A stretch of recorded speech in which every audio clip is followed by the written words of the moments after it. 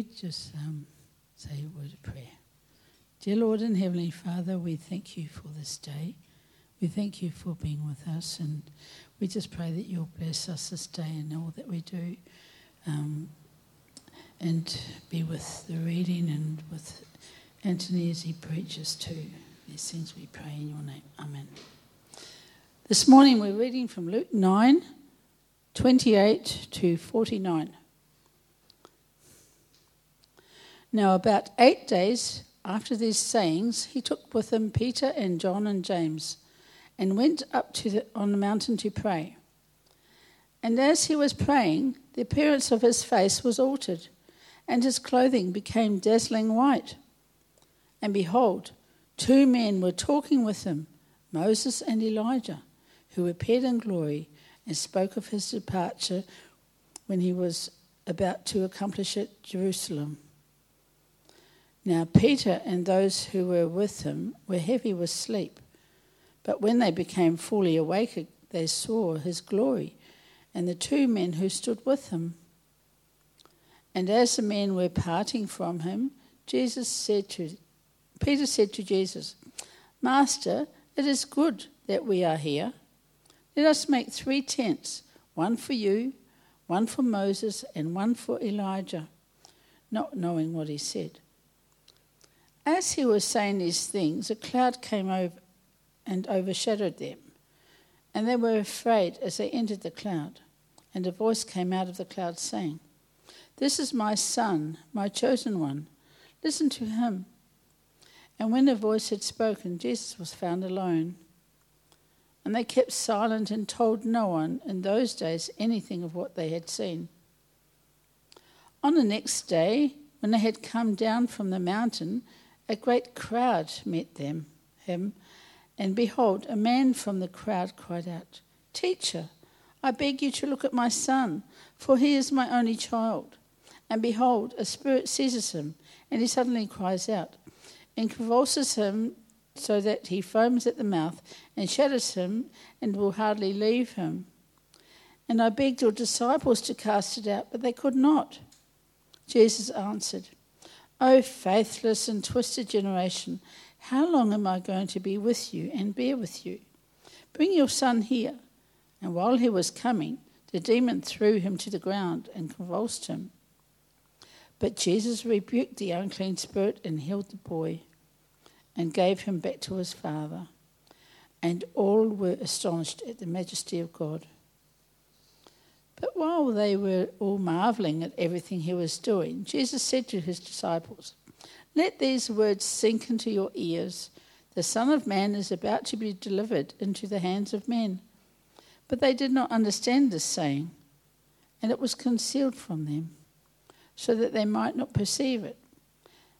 And they were afraid to ask him about the saying. An argument arose among them as to which of them was the greatest. But Jesus, knowing the reasoning of their hearts, took a child and put him by his side and said to them, Whoever receives this child in my name receives me, and whoever receives me receives him who sent me. For he who is least among you is all the one who is great.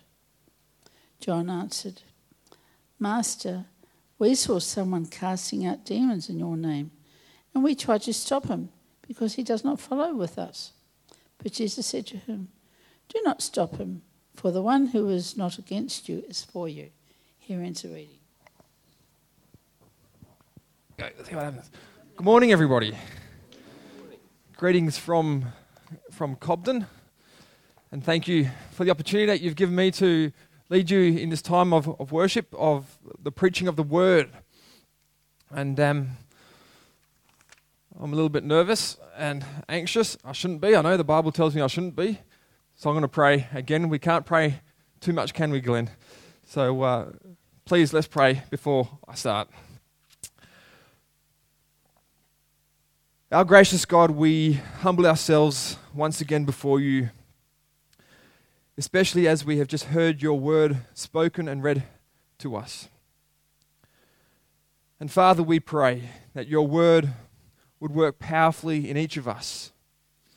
Give us willing hearts, humble hearts, teachable hearts, so that your word might change and transform our lives.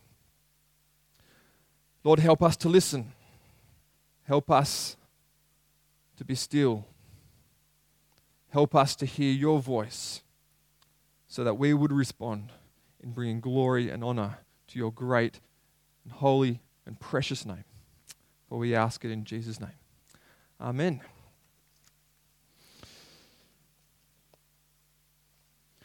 Well, life has its cycles, doesn't it?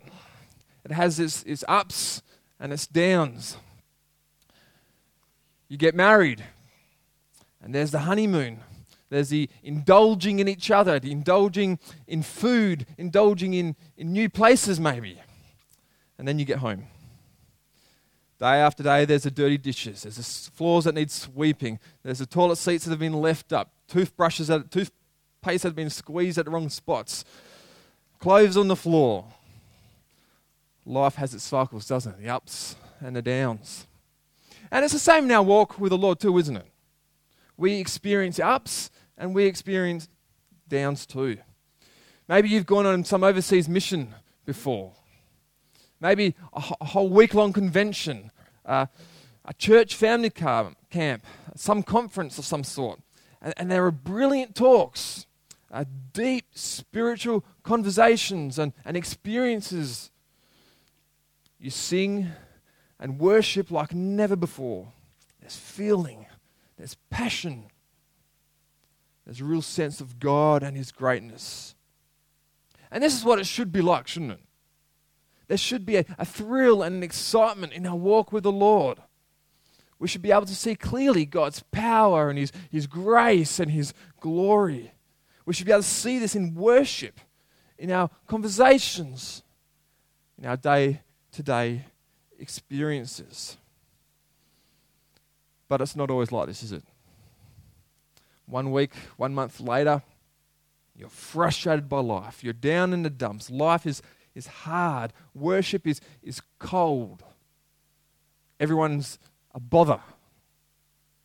Your sin returns, your guilt, your shame, life's regrets. One moment we're up on the mountain, and next we're back down the mountain. And it's down the mountain where we quickly forget who Jesus is. We forget the cross. We forget the cost that Jesus spoke about. Down the mountain, life is like that. It's a cost, isn't it? Our life. It's difficult down on the mountain. There's sacrifice, there's self-denial, there's loving others, loving those who really irk you. There's a daily reminder of sin in your own life and weakness and selfishness. So how are we to deal with all this then? How are we meant to trust God through these ups and these downs? Well, today we go up the mountain with Jesus and 3 of His disciples. We go up for a bit where it's all thrilling and all exciting, but then we get back down to earth, back down the mountain where we face the day-to-day reality of following Jesus. Luke, the writer of this book, is trying to show Theophilus and us who Jesus really is. There are many ways Jesus makes Himself known. His teaching and His miracles all point to His identity. The good news of the kingdom of God is Jesus Himself, isn't it? Now in chapter 9, Luke begins to show us how Jesus' future mission would be taken on by His disciples. Jesus has called certain guys, and Jesus is teaching them, He's equipping them for future mission. And this, we know, hasn't it? Has expanded now to every follower of Jesus. We all play a role in this mission. And a huge part of following Jesus is knowing who He really is. Peter, he is the first human person that Luke mentions in his gospel who gets who Jesus is. He is the Christ of God, Peter says. He is the promised Messiah sent by God to save and redeem and restore God's people. Yet, this idea of redeeming, of restoring, is not yet quite understood by the disciples. They still have a national political mindset, agenda for Jesus. So when Jesus talks about suffering and rejection and dying, his disciples don't get it.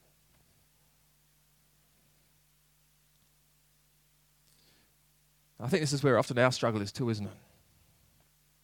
Jesus says about people following him, they'll have to deny themselves and bear a cross. What a downer. What a downer for the disciples. They've been given extraordinary power, haven't they? To heal and to drive out demons. But a big part of their mission would be suffering and sacrifice and self-denial. So how are these disciples to get their head around following Jesus and this way of the cross? How are we? How are we going to get our heads around all this? Well, let's do two things. Let's first go up the mountain with Jesus, and then secondly, we'll go back down the mountain with Jesus and his disciples there too. So let's begin by going up the mountain. If you look at verses 28, I hope you got your Bibles, keep it open because you need to discern what I'm saying. Brilliant. It's up on the screen too. If you look at verse 28, Jesus takes 3 of his disciples up a mountain to pray. And if we're ever to get through our struggles and our sufferings, we must go to God in prayer. Don't make it your last resort. Don't make it your first choice every day. Some of the most precious and intimate moments of the Christian life, isn't it, can be found when praying with your Heavenly Father. Well, in this case, spectacular things are happening. Verse 29. As he was praying, the appearance of his face was altered, and his clothing became dazzling white. And behold, 2 men were talking with him, Moses and Elijah, who appeared in glory and spoke of his departure, which he was about to accomplish at Jerusalem. Here, Jesus is utterly transformed. All the glory and the splendor of his eternal being was revealed, is no longer hidden here on the mountain. And Jesus gives 3 of these guys a glimpse of his majestic glory. It's like a window from the past, the always existing glory that Jesus had for all time with his Father. But it's also a bit of a preview into the future. What Luke is saying to us here, remember he's just talked about suffering and the cross and dying. And Luke is saying to us here, it's all worth it. Look at the glory of Christ. It's all worth it. The future will be so wonderful and so forever. It's worth it. Following Jesus is worth it.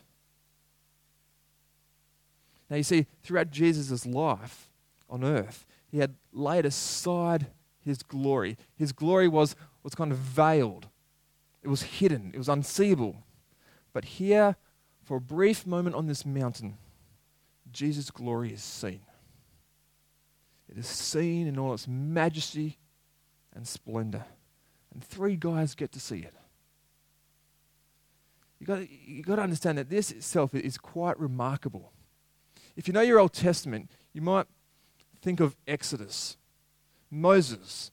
He was someone who got close to seeing the glory of God, wasn't he? You remember? He asked God that.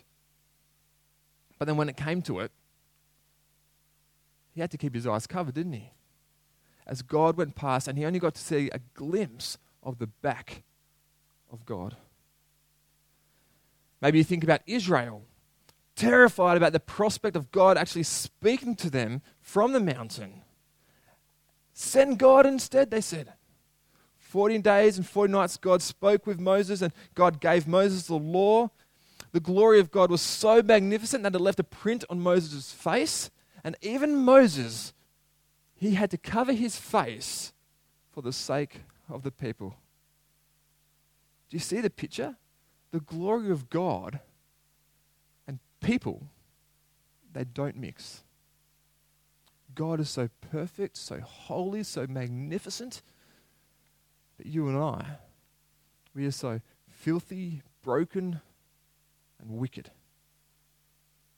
You see, God's glory is really our condemnation. It will end us. We can't stand before God and live. So for these three guys to see the glory of Christ and actually live, it's remarkable. God is being gracious and kind to spare them of being ruined. And we're also reminded at this point too, aren't we? The fact that Jesus came into the world and set aside his glory is also another wonderful reminder of God's grace and kindness to you and I. God comes to us in such a way that through Jesus, we can know God and his glory. We can walk with him and see him and hear him speak without being destroyed. So up on the mountain, spectacular, wonderful things are happening. And we're told Moses and Elijah are there. They're not dead. There is life after death. And best of all, Moses, he is where he's always wanted to be. Face to face with God. He doesn't just see the back of God any longer, does he? He sees the full glory of God in Christ. Now, a lot of people, commentators, talk about Moses here being the kind of guy who perhaps summarizes the Old Testament law, and then you've got Elijah who summarizes the Old Testament prophets. You add the two together, and you've got the whole Old Testament. And so here on the mountain, the whole Old Testament is being personified by these two guys. I don't see it. Maybe we can find too much sometimes. But if you think about these two guys, Exodus 33, Moses, he's a mountain climber. And that's where he goes to meet with God. Elijah, 1 Kings 19, he also climbs the mountain, doesn't he? To meet with God. And that's what Jesus is doing here with his disciples. Moses and Elijah in the past, they didn't get to see God's face. They got to hear his voice. But now James, John, and Peter, they get to see God in the flesh. Verse 32. Engulfed by that cloud, they hear God speak. Verses 34 and 35. You see, I think the Old Testament high points were often at the mountain of God. God would then give a glimpse of his glory. But all that glory, all that Old Testament high points is now being superseded here. Because these three guys get a glimpse of the glory of Christ. They get to see the glory of the eternal Son of God. They get to see the one who is greater than Moses and Elijah and all the prophets. Do you see the transfiguration here? It gives us a glimpse of the future glory of Christ, risen and exalted at the right hand of God. And his glory will be our glory if our faith remains in him. Colossians 3 verse 4, when Christ, who is your life, appears, then you also will appear with him in glory. It's a promise. It's wonderful. So then how do we respond to something like this? Have a look at verse 36. How do we respond? Awe and silence. When the voice had spoken, Jesus was found alone, and they kept silent and told no one in those days anything of what they had seen. How full on is that? When was the last time reading about the Lord in the Gospels brought you to a complete, awestruck silence? Have you ever been silenced by the gospel? Because we should be. For the past 9 chapters, Luke has been gradually, I think, ramping up our awareness of who Jesus is and what he is doing. Why? To bring us to a stunned silence. Now, it does take a lot to silence some of us. But this is what God does through the gospel. He really brings us to a point where we really do have nothing to say, where we're just left gobsmacked. And we ought to pray, shouldn't we? We ought to pray that God would silence us more often as He continues to reveal to us the majestic glory of His Son. Opening our mouths is sometimes our biggest mistake, isn't it? And earlier in verses 33, when Peter becomes aware of what's going on, and then Elijah and Moses are about a turn to leave, in desperation, what does he do? To prolong this mountaintop experience, Peter opens his mouth. He wants to set up a camp for these great men. Now, it's really quite ironic because 8 days before, Peter had opened his mouth and said perhaps the most profound thing he's ever said in his life, calling Jesus the Christ, the Son of God. And now he doesn't know what he's saying. And he speaks as though Moses and Elijah and Jesus are just three great guys on equal par. Do you see what Peter's doing here? He's mistaking the glory of Christ. He mistakes the glory of Jesus and elevates Moses and Elijah up to Jesus. And not only that, he mistakes God's purposes here too. You see, Jesus and these two guys, they were having a chat. You might remember verse 31. They were speaking about Jesus' exodus, Jesus' departure, which was to come, which would take place in Jerusalem. If you look at verse 31, we haven't read it, but Jesus sets his face on Jerusalem, and the rest of Luke's account really is Jesus' journey towards Jerusalem, where we know is where he is crucified. But Jesus has already stated to these disciples, they know, they've been told by Jesus that he will be rejected, he must suffer and die, and then he must rise again. But the disciples don't get it. No matter how many times Jesus will explain to them, they don't get it. The gospel message is often for us too, isn't it? A strange and an awkward message that people won't get. But why don't the disciples get it? You see, here's the thing. As great as seeing Jesus in all his glory would have been, it's not enough. You see, they're going to have to come down this mountain. Jesus will have to go to Jerusalem. He must die. And it's only after the cross that these disciples are able to finally see and make sense of the glory of Christ. And again, isn't it, when we speak about the message of the gospel, when we proclaim the gospel to others, it's often the heart of that message, the cross, which people struggle to get, isn't it? Anyway, the mountaintop experience was nice. And they can be, can't they? Mountaintop experiences can be wonderful moments of encouragement and joy. And they should remind us that following Jesus is worthwhile. And God sometimes gives us these moments to help us in the down the mountain moments of life. Because really, that's often where life is, isn't it? The reality is, life is more often defined by what happens down the mountain, where life is frustrating and hard, where we are weak and helpless and discouraged. It's down the mountain where we really face our temptations. And instead of being captured by Christ in all his brilliance, we're quick to be captured by the world, by others, even by ourselves, which leaves us only miserable and longing for more. So as we go down the mountain, we see in our text that the glory of Christ was not enough to stop these disciples from abandoning Jesus. In verse 37, Jesus and his disciples, they're back down the mountain, and Luke tells us briefly of 4 things that will happen.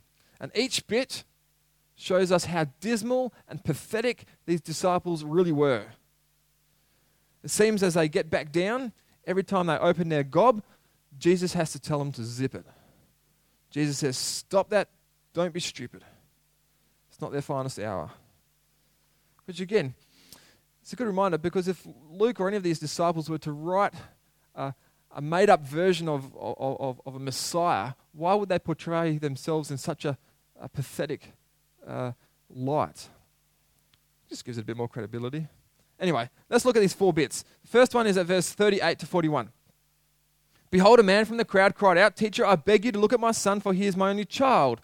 And behold, a spirit seizes him, and he suddenly cries out. It convulses him so that he foams at the mouth and shatters him, and will hardly leave him. And I begged your disciples to cast it out, but they could not. Jesus answered, O faithless and twisted generation, how long am I to be with you and bear with you? Bring your son here. These disciples, remember, have been given power and authority to do things before. Maybe they think they can just do it in their own strength here. In their own strength, they are weak. Here is again a quick reminder of the mess and broken world that we all live in. The poor boy is weak. The desperate father is helpless, and so are the disciples here. Jesus can help them, and he is right there with them. And he does, verse 42. He heals the boy. And verse 43, everyone is amazed. Another glimpse here of God's glory. But Jesus is disturbed. He's distressed by everyone's faithlessness. The next bit already starts in verse 43, I think it was, yep. But while they were all marveling at everything he was doing, Jesus said to his disciples, Let these words sink into your ears. The Son of Man is about to be delivered into the hands of men. But they did not understand this saying, and it was concealed from them, so that they might not perceive it. And they were afraid to ask him about this saying. So here Jesus places his glory and his suffering, again, hand in hand. But these disciples, they can't get their head around it all.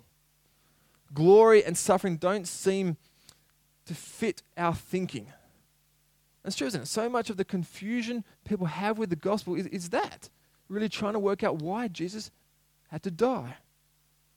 The glorious, eternal Son of God became least a servant so that you and I could live.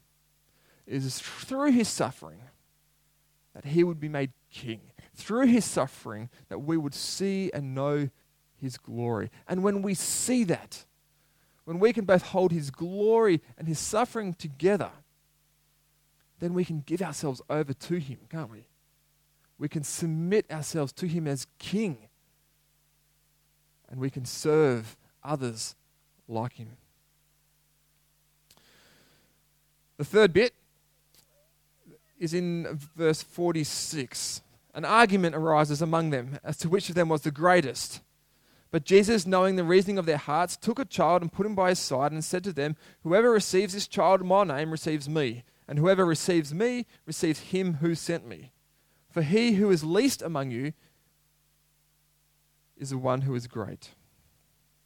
So the disciples, they're arguing about who is the greatest. Here is the future missionaries of the church. It's pathetic, isn't it? But yeah, it's easy for us too, isn't it? It's easy for us to worry about where we fit in. What do? We measure people around us. Oh yeah, they're above me. They're below me. And we have our own ways, perhaps, of ranking people. And what do? We strive ourselves to get up the rank. Jesus has no place for ranking systems. In Christ, your identity is in him. And there is no one greater. And as Christians, we are all slaves, aren't we? We are all servants. There is no one lower.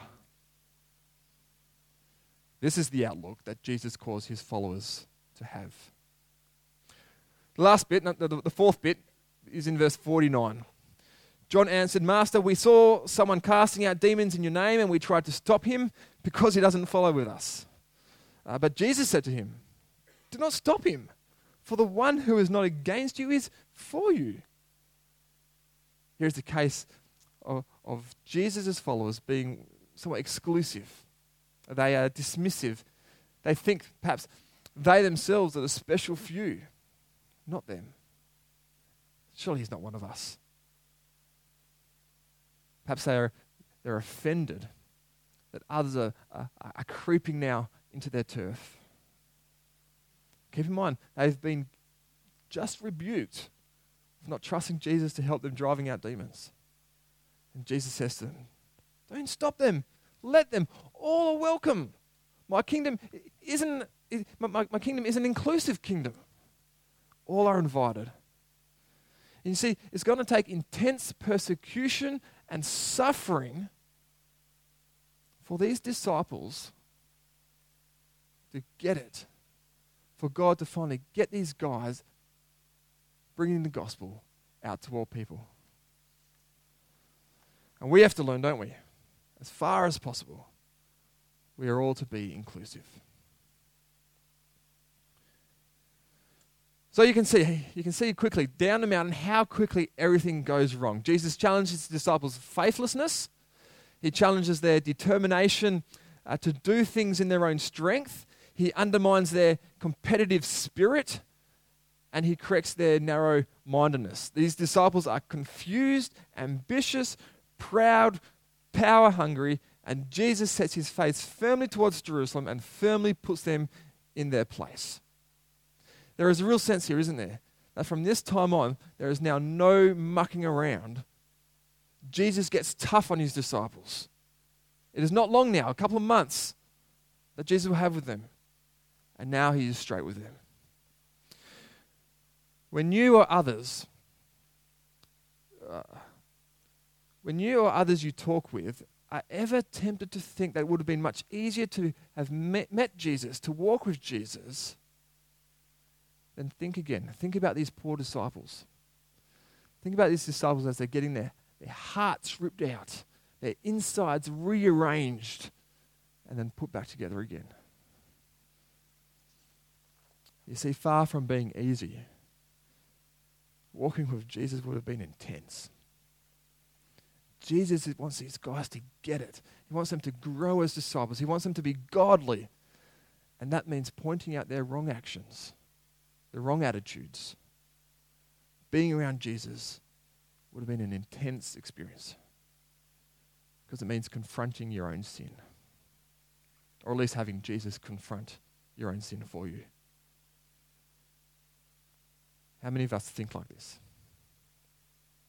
Do we actually expect going into this week being confronted, corrected, as Jesus works in us by his Spirit through his word? If we have the Spirit of Christ in us, and it's the same Spirit, isn't it? Shouldn't we expect the Spirit to confront us? We should. When we open the Word, which is the Word of Christ, it's the same Word. Shouldn't we expect the Word to confront us, expose us? Jesus, his Spirit, his Word, it is uncomfortable stuff. The gospel exposes us. When was the last time? When was the last time you were horribly confronted with your own faithlessness or pride? When was the last time you were confronted with your desire for power or prominence? When were you last confronted by your own self-interest? Seriously. When was the last time you were stopped in your tracks and you were like, oh no, not again. See, the truth of the matter is, if we can't answer that, we are living unexamined lives in which we have no expectation of God to work in us through Jesus. If we believe and want God to work in us through Jesus, it means we should be having these hard chats with each other, shouldn't it? Willingly, humbly, courageously speaking the gospel into each other's lives, confronting sin, exposing faithlessness, following Jesus. What are his expectations? Look back at verse 23. Jesus says, if anyone would come after me, let him deny himself and take up his cross daily and follow me. You see, friends, here is the hard reality of the down the mountain stuff of following Jesus. So when are the disciples going to get it? Only after Jesus dies and rises again. We've spoken about going up a mountain and down again, but there's another hill that Jesus will climb, isn't there? It's Calvary's hill. He will climb this one by himself. He will do it for the sake of his faithless, unbelieving, twisted disciples. He will do it for Moses and Elijah. He will do it for all the Old Testament prophets who trusted God's word and waited for him to bring in his good word. And he will do it for us. Jesus climbed Calvary's hill for the sins of people like you and me, who were not even known then or thought of by anyone except God himself. And it's here, isn't it? It's here that the glory and majesty of Christ is most spectacularly displayed. And it's only when Jesus breathes his last breath, it's only when Jesus dies, that in Luke's gospel and Mark's, that a human being will once again use his gob to declare who Jesus is correctly. And guess what? He's a Gentile. He's a centurion. Surely he was a righteous man. Surely he was the Son of God. Luke gives us a really profound insight in chapters 23. Chapter 23, verses 44 to 45, we get told it's the 6th hour, and instead of bright clouds of glory, there was darkness. Darkness over the whole land for 3 hours. And it's not that clouds were just covering the sun, it was that the sun itself stopped shining. You might remember what happened at the temple. The curtain, it tore from top to bottom. This is a massive 60-foot curtain, perhaps 4 inches thick, torn too. The curtain, it prevented people entering the most holy place. It kept God safe. His glory was contained behind that curtain. Now as Jesus dies, the glory of God, it can't be contained any longer. There is no barrier. The way to God is open for all who would call on Jesus. Call on him as their Lord, as their Messiah. If we've understood Luke today, and if we believe that we are weak, I believe that I am weak. We'll see it in our prayers, won't we? And if we don't see it in our prayers, maybe that's because we think we're great. Jesus teaches us that his strength is his solution to our weakness. And we receive that by his abounding grace. Listen to what Peter, one of the guys on the mountain, listen to what he would teach the church after Jesus had left them and after Jesus had filled him with the Holy Spirit. Peter would say this. This is from his letter, 2 Peter 1, 16 to 19. We did not follow cleverly devised myths when we made known to you the power and coming of our Lord Jesus Christ, but we were eyewitnesses of his majesty. For when he received honor and glory from God the Father, and the voice was borne to him by that majestic glory, this is my beloved Son, with whom I am well pleased. We ourselves heard this very voice borne from heaven, for we were with him on the holy mountain. And we had something more sure, the prophetic word, to which you will do well to pay attention. To which you will do well to pay attention as a lamp shining in a dark place until the day dawns and the morning star rises in your hearts. Friends, we may never get to experience face to face the glory of Christ on this side of eternity, like Peter, James, and John did. But friends, we get something better. We get something more certain. We get something more reassuring. And that is, according to Peter himself, the very word of God. We've got the fully confirmed word of God. Here is God's grace. Here in the Word, we have the gospel. Every page of it speaks of the gospel. It unpacks and reveals to us the glory of Jesus Christ. Here is the Lord Jesus Christ.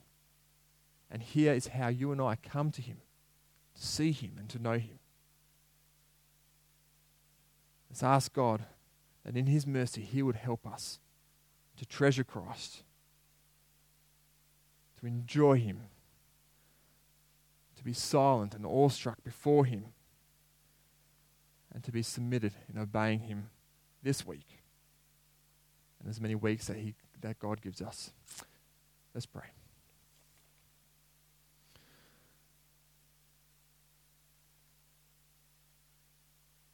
Our gracious Father, we cannot get our heads around the beauty and the majesty of the glory of your Son, Jesus Christ.